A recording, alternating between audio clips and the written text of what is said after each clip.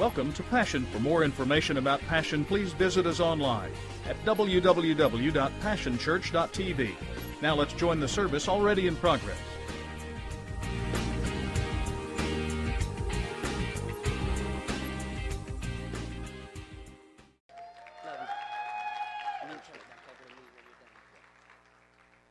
Now, you know the reason why they're calling it the Generals is that's Pastor Steve's nice way of saying we're old, you know. So I understand what he's trying to say here. But it is a pleasure to be here, and I want to tell you that you would have been extremely proud of your pastor Thursday night and Friday night in 10 miles east of Henrietta, Oklahoma, at Tiger Mountain at a camp meeting. Pastor Steve preached on Thursday night about switched and touched. God used that to touch the lives of people. And then on Friday night talked about the passing of the baton from generation to generation. And when fathers won't go, what are sons to do? And God blessed and anointed in that camp meeting, and you would have been very proud of your pastor. Well, it's a privilege to be here and to worship the Lord with you and to just enjoy the blessings of God. And so in being an evangelist for all these years, it is very difficult for me to move into a pastoral role and to preach the same sermon twice. And so you'll notice on your notes I'm not going to try to do that. I believe the Lord's given me a word for you, and then I'll do something different as the Lord directs in the later service.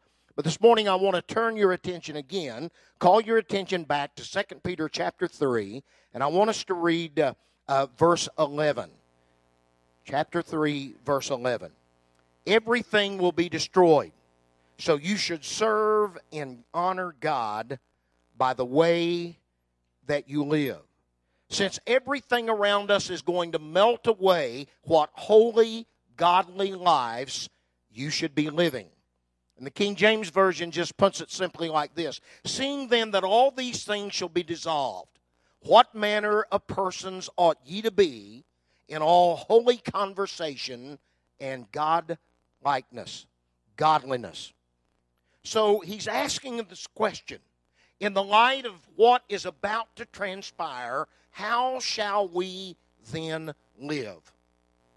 So I want to talk to you for a few minutes this morning about the bucket list. Amen. Well, the movie was released in 2007, and it was simply called The Bucket List. It starred Jack Nicholson and Morgan Freeman. It was a comedy and a drama. That basic thesis was simply this: it's never too late to live life to its fullness.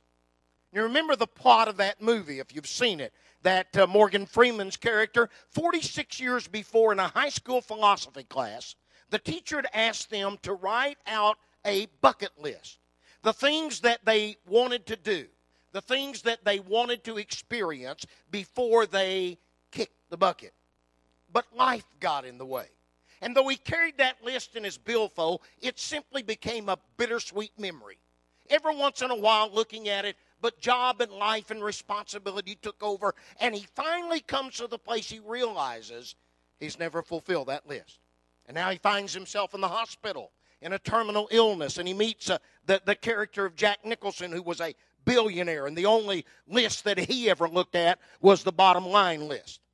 And together they discover that in those last moments of their life, they can set out on an adventure to do and to accomplish the bucket list before they die.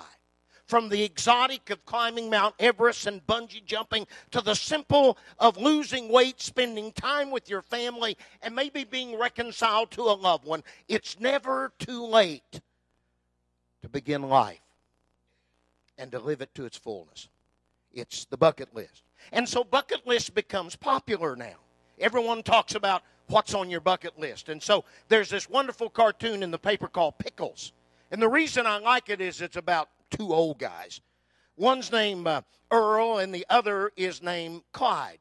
And so Earl is talking to Clyde and he says this. He says, "What's on your bucket list, Clyde?" And Clyde says, "Bucket list?" And Earl says, "You know, the things you want to do before you kick the bucket." And Clyde says, "Kick the bucket?" And Earl says, yeah, kick the bucket, cash in your chips. And Clyde says, "Cash in your chips?" And Earl says, geez, Clyde, you drive me crazy. And in the next block, Clyde pulls out his bucket list. And he's got number 1, go skydiving. Number 2, learn to tango. Number 3, drive Earl crazy. And he marks a line through that. So everywhere we go, we hear about the bucket list. So I ask myself, is there such a thing as a Christian bucket list? What should Christians do? How should we live before we die? Before we kick the bucket? And it brings me back to 2 Peter chapter 3. Because you see, Peter is talking to them about the coming of the Lord. The fact that we live in the light or the shadow of eternity. That the Lord is about to appear. And since we're living in the light of His return, how should we live? What should we do? What should be on our bucket list? In fact, Peter puts it like this. He simply says, you know these things are about to happen. You know that the elements are going to melt with the fervent heat. The earth and everything in it will be dissolved and destroyed. And in the light of the fact that He is about to appear, how should you live? What kind of people should you be? We know the times and the seasons, that now it is high time that we awake out of sleep, for now is our salvation nearer than when we believed. We know that the long suffering of the Lord and the fact that He hasn't come yet is simply the salvation for the lost. We know that if our earthly tabernacle is dissolved, we have one that is eternal, not made with hands, reserved for us in heaven. We know the signs of His appearing. And the Bible said when we see all these things beginning to come to pass, then we're to lift up our head and look up, for behold, our redemption draweth nigh. We know we're living in the light of His appearing, for the coming of the Lord draweth nigh. It is even at the door. He that was to come will come and will not delay. Unto those that look for Him, He shall appear the second time without sin unto salvation. So since we live in the light of His imminent return, how should we live? What should we be doing? What manner of persons ought we to be in all holy living and God likeness? How should we serve and honor God? Well, I talked to you about that in Doctrine and Dinner. And I gave you those Advent attitudes. That because we're living in the light of His appearing, this is how we ought to live. Holy. That's our relationship to the Savior. Harvesters. We ought to be winning others. That's our relationship to sinners. We ought to be helpers. That's our relationship to one another. And we ought to live in hope and in the confidence of His soon return. Another way of saying it is like this. We ought to live connected to Christ. We ought to make sure that our calling and election in Him is sure. We ought to live committed to sinners, and we ought to live comforted and celebrating the fact He's about to return. So if He's about to appear, how shall we live before He appears? Is there a Christian bucket list? And so I discovered a very interesting survey. It was a survey of those people who had lived to be 95 years old and older. And they simply asked those people in that survey, if you could do it over, if you could live it all over again, how would you do it? What would you change? How would it be different? So if you could live your life over, what would be on your bucket list? And there were basically 3 top things they said. They said, 95 and over. If we could do it over again, these are the 3 things that we would do different. We would reflect more. We would risk more. And we would live only for things that would be remembered when we're gone. And out of that, I believe the Lord gave me the Christian bucket list. Because since He is about to appear, and we're not sure how long we're going to be here, He could come right now. Or maybe our breath is in His hand and our life is like a vapor. It could be over before this service is over. How should we live? Well, the first thing is we need to reflect more. What they said was we rushed through life. We hurried through everything. We went too fast. It went by too quick. We missed turning normal moments into divine moments. We missed the moments that we wish we could hold on to. We rushed through the events of our children and our life. It passed by so quickly, and we missed so much. We would like to go back and relax and reflect more. not hurry so much, so that everything in our life would become important. So every moment would become an eternal moment, and not something that we simply go through, but something that we hold on to. They said we would have stopped. We would have slowed down. We would have smelled the roses. We would have stopped to smell the coffee. Because we found that we had no time for our kids and no time for our spouse, and we went through it too hurried. We hurried to work. We hurried to school. We hurried through traffic. We went through the drive-thru for breakfast so that it would be hot, quick, cheap, and honk at people in the line to get out of the way. And when we were through working, we hurried home so that we could hurry to activities, so that we could hurry to bed. We hurry to church. And so we live in this 30-second soundbite generation where everyone is in a hurry. We got to do church fast and hurry so that we can go home. To what? To what? What is so important? What are you accomplishing? What are you missing by hurrying through everything? Too busy making money. Too busy buying toys. Too busy laying up trinkets. iPads, iPods, iPhones. Everything. And when you have them, what do you have? Too busy with sports and television. Too busy with non-essentials so that we miss that which is important. Too hurried to feel loved. Too hurried to say thank you. Too hurried to recognize what someone has done for you. No time for the kids. No time for the kiss. No time for the word. And we wind up missing those moments. The Bible says our life is like a vapor. It's here in the morning like fog, and it burns away and it's gone. It's like a tale that is told and forgotten. It is like a tent that is folded. It is like a fog that rises and the sun burns it away. The Bible says our life is like water that's been poured on the ground, and it cannot be gathered up again. It is like sparks, the Bible says, that fly upward into the darkness of the night and are soon vanished. That's the way life is. I know. I can't imagine my son being 44 years. Don't you tell him I told you how old he was. All of a sudden, it goes by too quick. In fact, somebody said life is like a roll of toilet paper. The closer that you get to the end of the roll, the faster it goes. And before you know it, we miss. So what the Bible said, if we could do it over. In fact, the Bible said, what are you going to have? 70, 70 years maybe? And if you go to 80, it's with trouble and pain. Right? That's what the Scripture says. And so we've got to stop. You got to slow down. Amen. Don't be over anxious for anything. Don't worry about anything. Pray about everything. You can't add 1 inch to your height through hurrying and being over anxious. In fact, we see it in the Scripture, the life of Moses for 40 years on the backside of the desert of defeat and discouragement and failure. And he's chasing around the desert, herding a flock of sheep that doesn't even belong to him, millions of miles away from his bucket list, his destiny of being God's deliverer. And all of a sudden, God appears on the backside of the desert. The bush burns with fire. It's not consumed. Moses turns aside to see. And what is the first thing God says to him?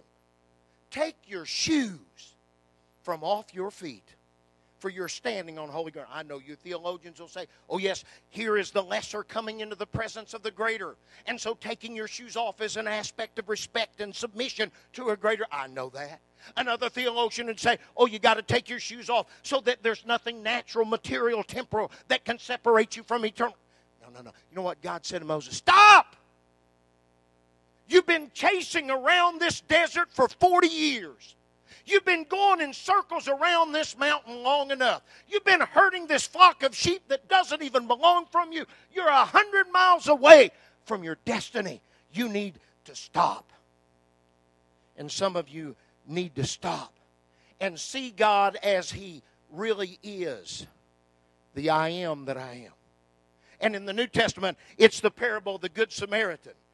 He went from Jerusalem to Jericho. I don't have time to go into all the interpretation of that, but he fell among thieves. He's wounded. He's left half dead on the side of the road. And here comes a preacher. And he looks on him and passes by on the other side. He's too busy. He's got to go to the temple. He has to offer up sacrificial offerings. He's got committee meetings and board meetings. He's on a ministry assignment. He doesn't have time. And then they said a Levite came by, and he's the pastor's assistant. He's the choir leader, the praise team, and he comes and looks on him, but he's too busy. They got to go practice for Sunday morning. And everybody is so busy and hurried that they pass by on the other side. Peter and John going up to the temple in Acts chapter 3. That's 5 years later from the time they received the baptism of the Holy Ghost on the day of Pentecost. How many times do you think they went up to prayer at 9 o'clock? In 5 years, how many times do you think they went through that beautiful gate? How many times did they see that man in that condition and just hurry? We got to get in the presence of God. We've got prayer to do. We have intercession. We're busy. They never really looked at him. But on that day, they took an honest look at who he was.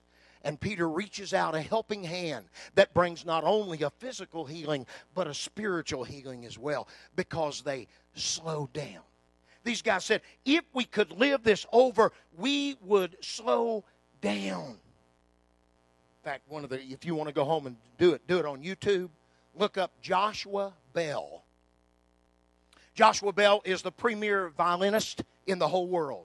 He has a Stradivarius that cost him $2.5 million. People pay hundreds of dollars in ticket fees to listen to him perform. So what they did? They dressed him up in old clothes. He took his Stradivarius and he went to the Metro subway in Washington, D.C. And for 45 minutes that morning in rush hour traffic, people coming to that central subways, he played the most beautiful music your ears could ever. 45 minutes. And out of all that rush hour crowd, 2 people stopped. One recognized him, and the other was so enthralled by the music that it stopped him in his tracks. Now, it shows on the video. When kids would come by, they would start toward him to hear that, and the parents would rush him away. And they put $35 in coins in his box and had a 45-minute concert of music that would stir the soul and lift you into the presence of God. And they missed it. Well, we've got jobs. We've got to catch a subway. They were hurried and busy, and that's the way it is. And so we at the top of the bucket list have to slow down. Paul says in Ephesians chapter 5, we have to redeem the time. We have to buy up and seize every opportunity. We have to take advantage of the moment. We have to stop and see and feel and say. We have to be thankful and show gratitude and listen. For one man put it like this: 100 years from now, it will not matter what you had in your bank account, or what was the size of the house that you lived in, or the kind or the sort of car that you drove. But the world will be different and better off because you took the time to invest in the life of a child or someone else. Reflect more. Second thing they said they'd do, we'd risk more. We'd take the chance. We'd quit the dead-end job. We'd do the things that we never did.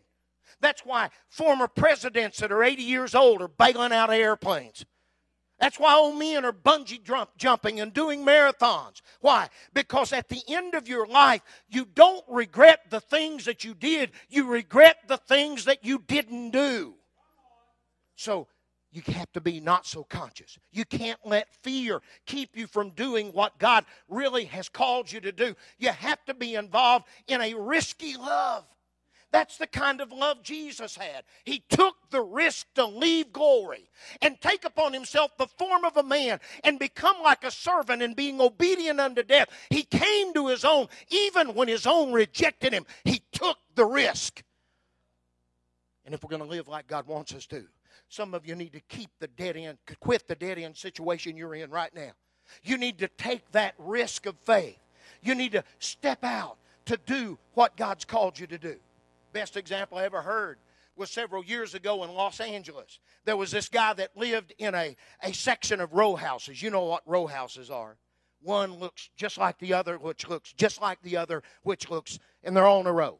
And they were on an incline, on a hill, so that he could look over in his neighbor's yard and his neighbor could look over in his neighbor's yard. And that's the way they spent their time. And so he was sitting there one Saturday afternoon with a six-pack. And the longer he sat and drank, he came up with an idea. He's in a Sears lawn chair. And he said, if I get a couple of weather balloons and fill them with helium and tie them to my lawn chair and get my son's BB gun, those helium balloons will lift my lawn chair right about house level. And I can look down on all my neighbors in the neighborhood. When I want to come down, I'll shoot the balloon with the BB gun and come down. And by the second six-pack, it really sounded like a good idea. And so his friend went and got 6 weather balloons, filled them with helium, tied them to his lawn chair, put the BB gun across his legs, and let go. And his lawn chair with him in it went straight up 10,000 feet in the sky. And now he is absolutely petrified, glued to that lawn chair. He's forgotten the BB gun, and he's floating over L.A. at 10,000 feet in a lawn chair. In fact, he got in the flight path of the LAX airport. And so a pilot's about to land. He comes on and says, we have a problem at 10,000 feet. There is a man in a lawn chair.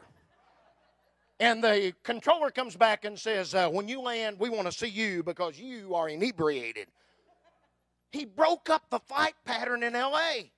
Circle. Finally, as the sun begins to set, the helium evaporates, and as it evaporates, he comes floating to the ground. The moment he's there, the sirens are around him, the police are flashing lights, the medics, the reporters, the cameras, and somebody puts a mic in his face and says, were you scared? And he says, yep. Are you going to do it again? Nope. Why did you do it in the first place? He said, you can't just sit there. Christian, it's time for some of you to realize that you just can't sit there. It's time to get up and be about the Master's business. Take the risk of faith, because it's only as you take the risk of faith that you receive the revelation of who God is and the reward of that faith. His name was Easy Eddie. Some of them called him Artful Eddie. He was Al Capone's lawyer. He was rich. He was involved in all those illegal schemes in Chicago in the gangsters' day. And Easy Eddie had everything money could buy. There was just one thing he didn't have: a good name. And Easy Eddie had one son. His name was Butch. And he wanted to give Butch a chance to have more than just money and material things. But the only way that he could do that was to get out of the clutches of Al Capone. And the only way that he could do that is turn Al Capone in for tax evasion. And he took the risk. And he turned Al Capone in, and you know how he was rewarded? 2 shotgun blasts to the head. And when they pulled his body out of that car in the streets of Chicago, found in his pocket was this poem. And it said this: the clock of life is wound but once. No man has the power to just tell when the hands will stop, at late or early hour. Now is the only time you own. Live, love, toil with a will. Place no faith in time, for the clock may soon be still. Was the risk worth it? Well, Butch graduated valedictorian of his high school class, went to Annapolis. He graduated in the top 5 of his class at Annapolis, became a pilot, and in World War II he flew off of a United States carrier and shot down 5 Japanese bombers before they could destroy the carrier, received the medal, the Congressional Medal of Honor. Was it worth the risk? Well, when you go to Chicago today, nobody remembers Easy Eddie O'Hare. They remember Butch O'Hare, hero, fighter pilot. In fact, they named a little airport after him called O'Hare Field in Chicago, because one man was willing to take the risk. You see, somebody got to get up. Nike says somebody has to just do it. Someone like Oscar Schindler has to risk fortune and fame and life to save those 1,100 Jews so that later there will be 6,000 descendants.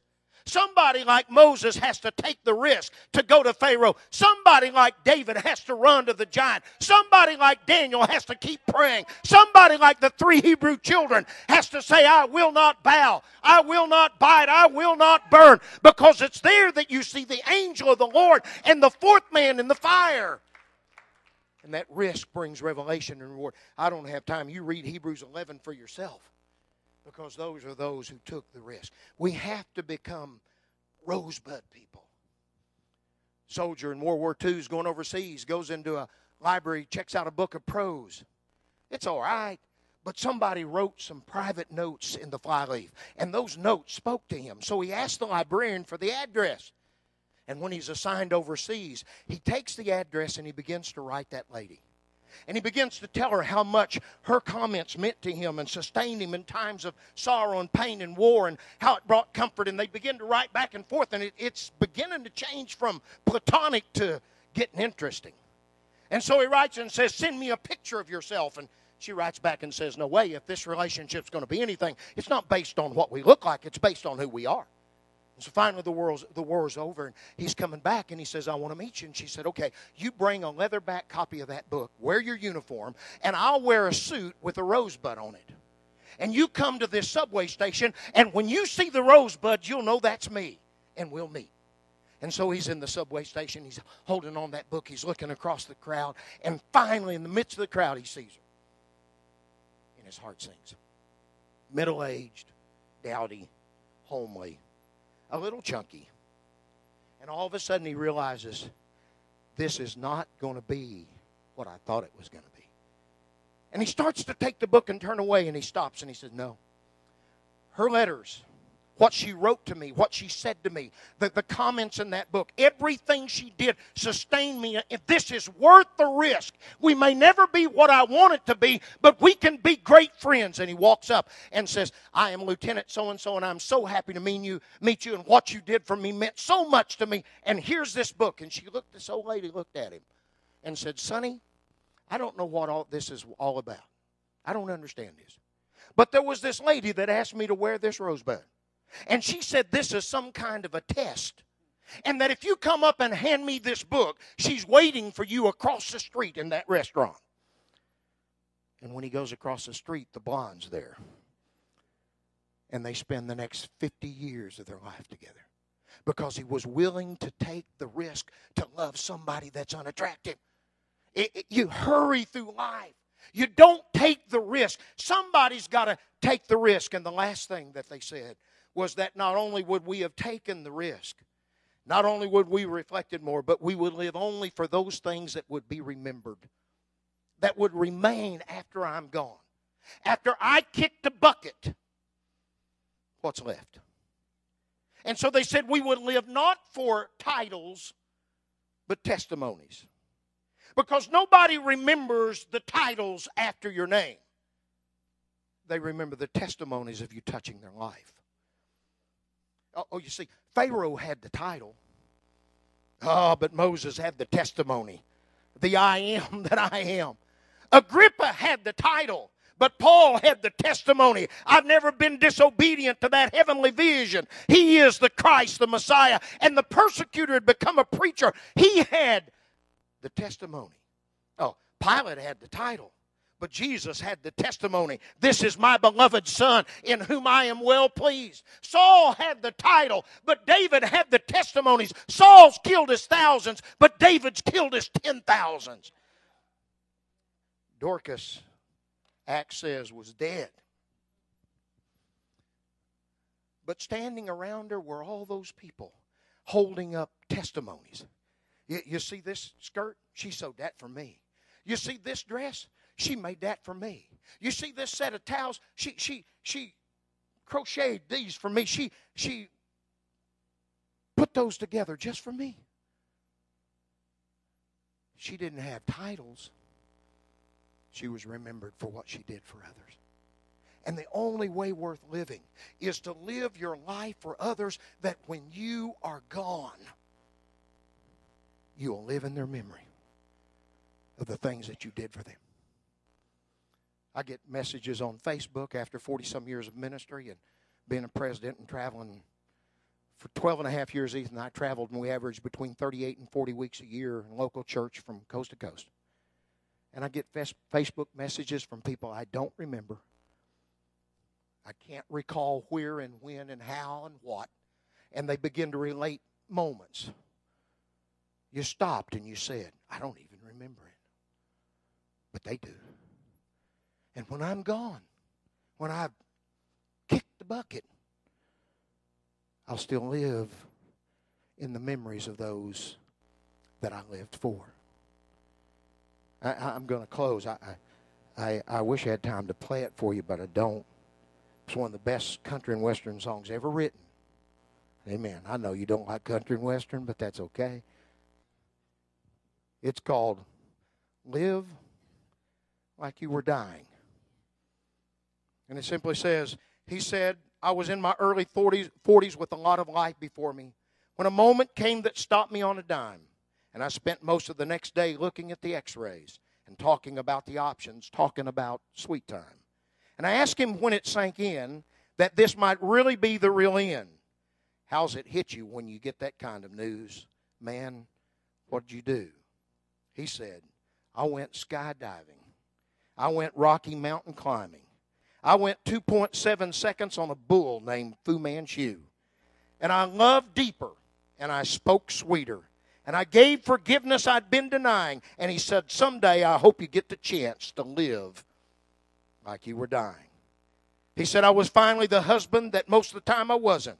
And I became a friend would like to have. All of a sudden, going fishing wasn't such an imposition. And I went 3 times the year that I lost my dad.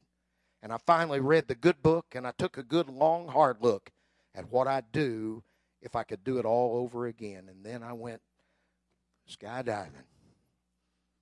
Took the risk. Lived for things, because if you live like you're dying, then you can die like you're living. His name was Timmy Stoddard. He was in Miss Thompson's 4th grade class. And he was a pill. Total disruption, distraction, attention span about 5 seconds. And when he lost his attention span, he made sure everybody else in the room lost theirs too. And Miss Thompson was frustrated. He couldn't learn. He wouldn't do his work. And she reached the place just before Christmas that she actually delighted in taking a pencil and marking the big F on the top of his work. Now, she should have known better. It was in Timmy's records. Kindergarten. Teacher said, Timmy is bright. He's smart. He's intelligent. He quickly grasps new concepts and ideas. Passed to the 1st grade. 1st grade, the teacher said, Timmy is a bright young boy. He's inquisitive, and he's constantly seeking new knowledge, and he learns quickly, and he's a good student. Passed to the 2nd grade. 2nd grade, Timmy's a good student, but there seems to be some problem at home. We think that his mother's sick, and it has distracted Timmy. Passed to the 3rd grade. 3rd grade. Timmy's sullen and quiet. His mom died this year, and it seems to have changed him. Passed to the 4th grade. And now he's Miss Thompson's 4th grade, and he's a total distraction. And Christmas comes, and all the kids bring Miss Thompson Christmas gifts. And Timmy does too. And she saves his for the last, and when she opens them, there's 2 gifts. A half bottle of used perfume and a rhinestone bracelet that has a stone gone. And when the kids see that, they start laughing. And when they start laughing, Miss Thompson, for the first time, looks at Timmy's faith and sees the pain.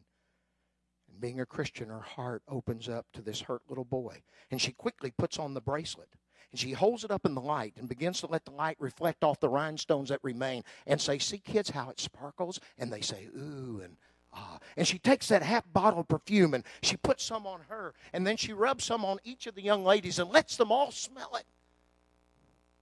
And the whole attitude of the class changes. And as they're leaving, and Timmy's the last one going out the door, he stops and looks back and says, now, Miss Thompson, you look like and smell like my mother used to. And Miss Thompson's heart breaks. And she goes home and spends the Christmas break praying for her and for Timmy Stoddard. And she makes a decision when she comes back to school that she's going to do everything she can to pour herself into Timmy Stoddard. She keeps him in part of recess. She keeps him after school. She pours everything she has in that young boy. And by the end of the 4th grade, he passes. And a few years go by, and she gets a note, and it says, "Dear Miss Thompson, just thought you'd like to know I graduated high school, and I'm the salutatorian of my class. Thank you for what you did for me." 4 years later, she gets a note and says, "As you know, Miss Thompson, I was accepted in the university, and I just want you to know that I graduated today. I'm the valedictorian of the university, and I've been accepted into med school. Thank you for what you did for me. Love, Timmy." A couple of years go by, and she gets a letter and says, "Dear Miss Thompson, just thought you'd like to know that I've started my practice. How about that? Dr. Timothy Stoddard. And I'm going to get married in 4 weeks. And as you know, Mom's been gone for a long time, and Dad's gone too. And I'd like to invite you to come to my wedding and sit where my mother would have sat. Thank you for what you did for me. Love, Timmy." And she did. Because that's the only thing that's important, is that you'll live for things that'll be remembered when you've kicked your butt.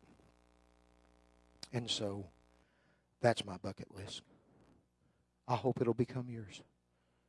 Reflect more. Stop. Slow down. Take the risk. Get up. Nike says, just do it. And live for others. But don't wait too long.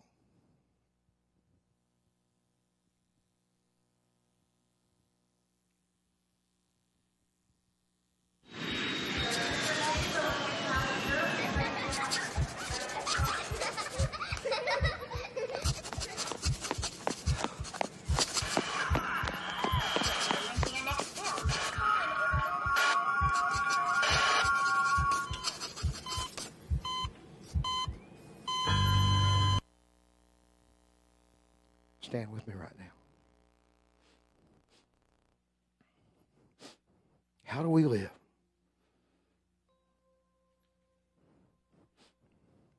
The first thing he said is connected to Christ. Make your calling and election sure. In the light of his appearing and the destruction of everything around us and an establishing of a new heaven and a new earth wherein dwelleth righteousness, in the light of his coming, are you connected to Christ? It's not enough to reflect and slow down, to risk, even to do things that are remembered, unless you know that your calling and election is sure. That's the first thing on your bucket list. Get right with God. It's easy. A, B, C.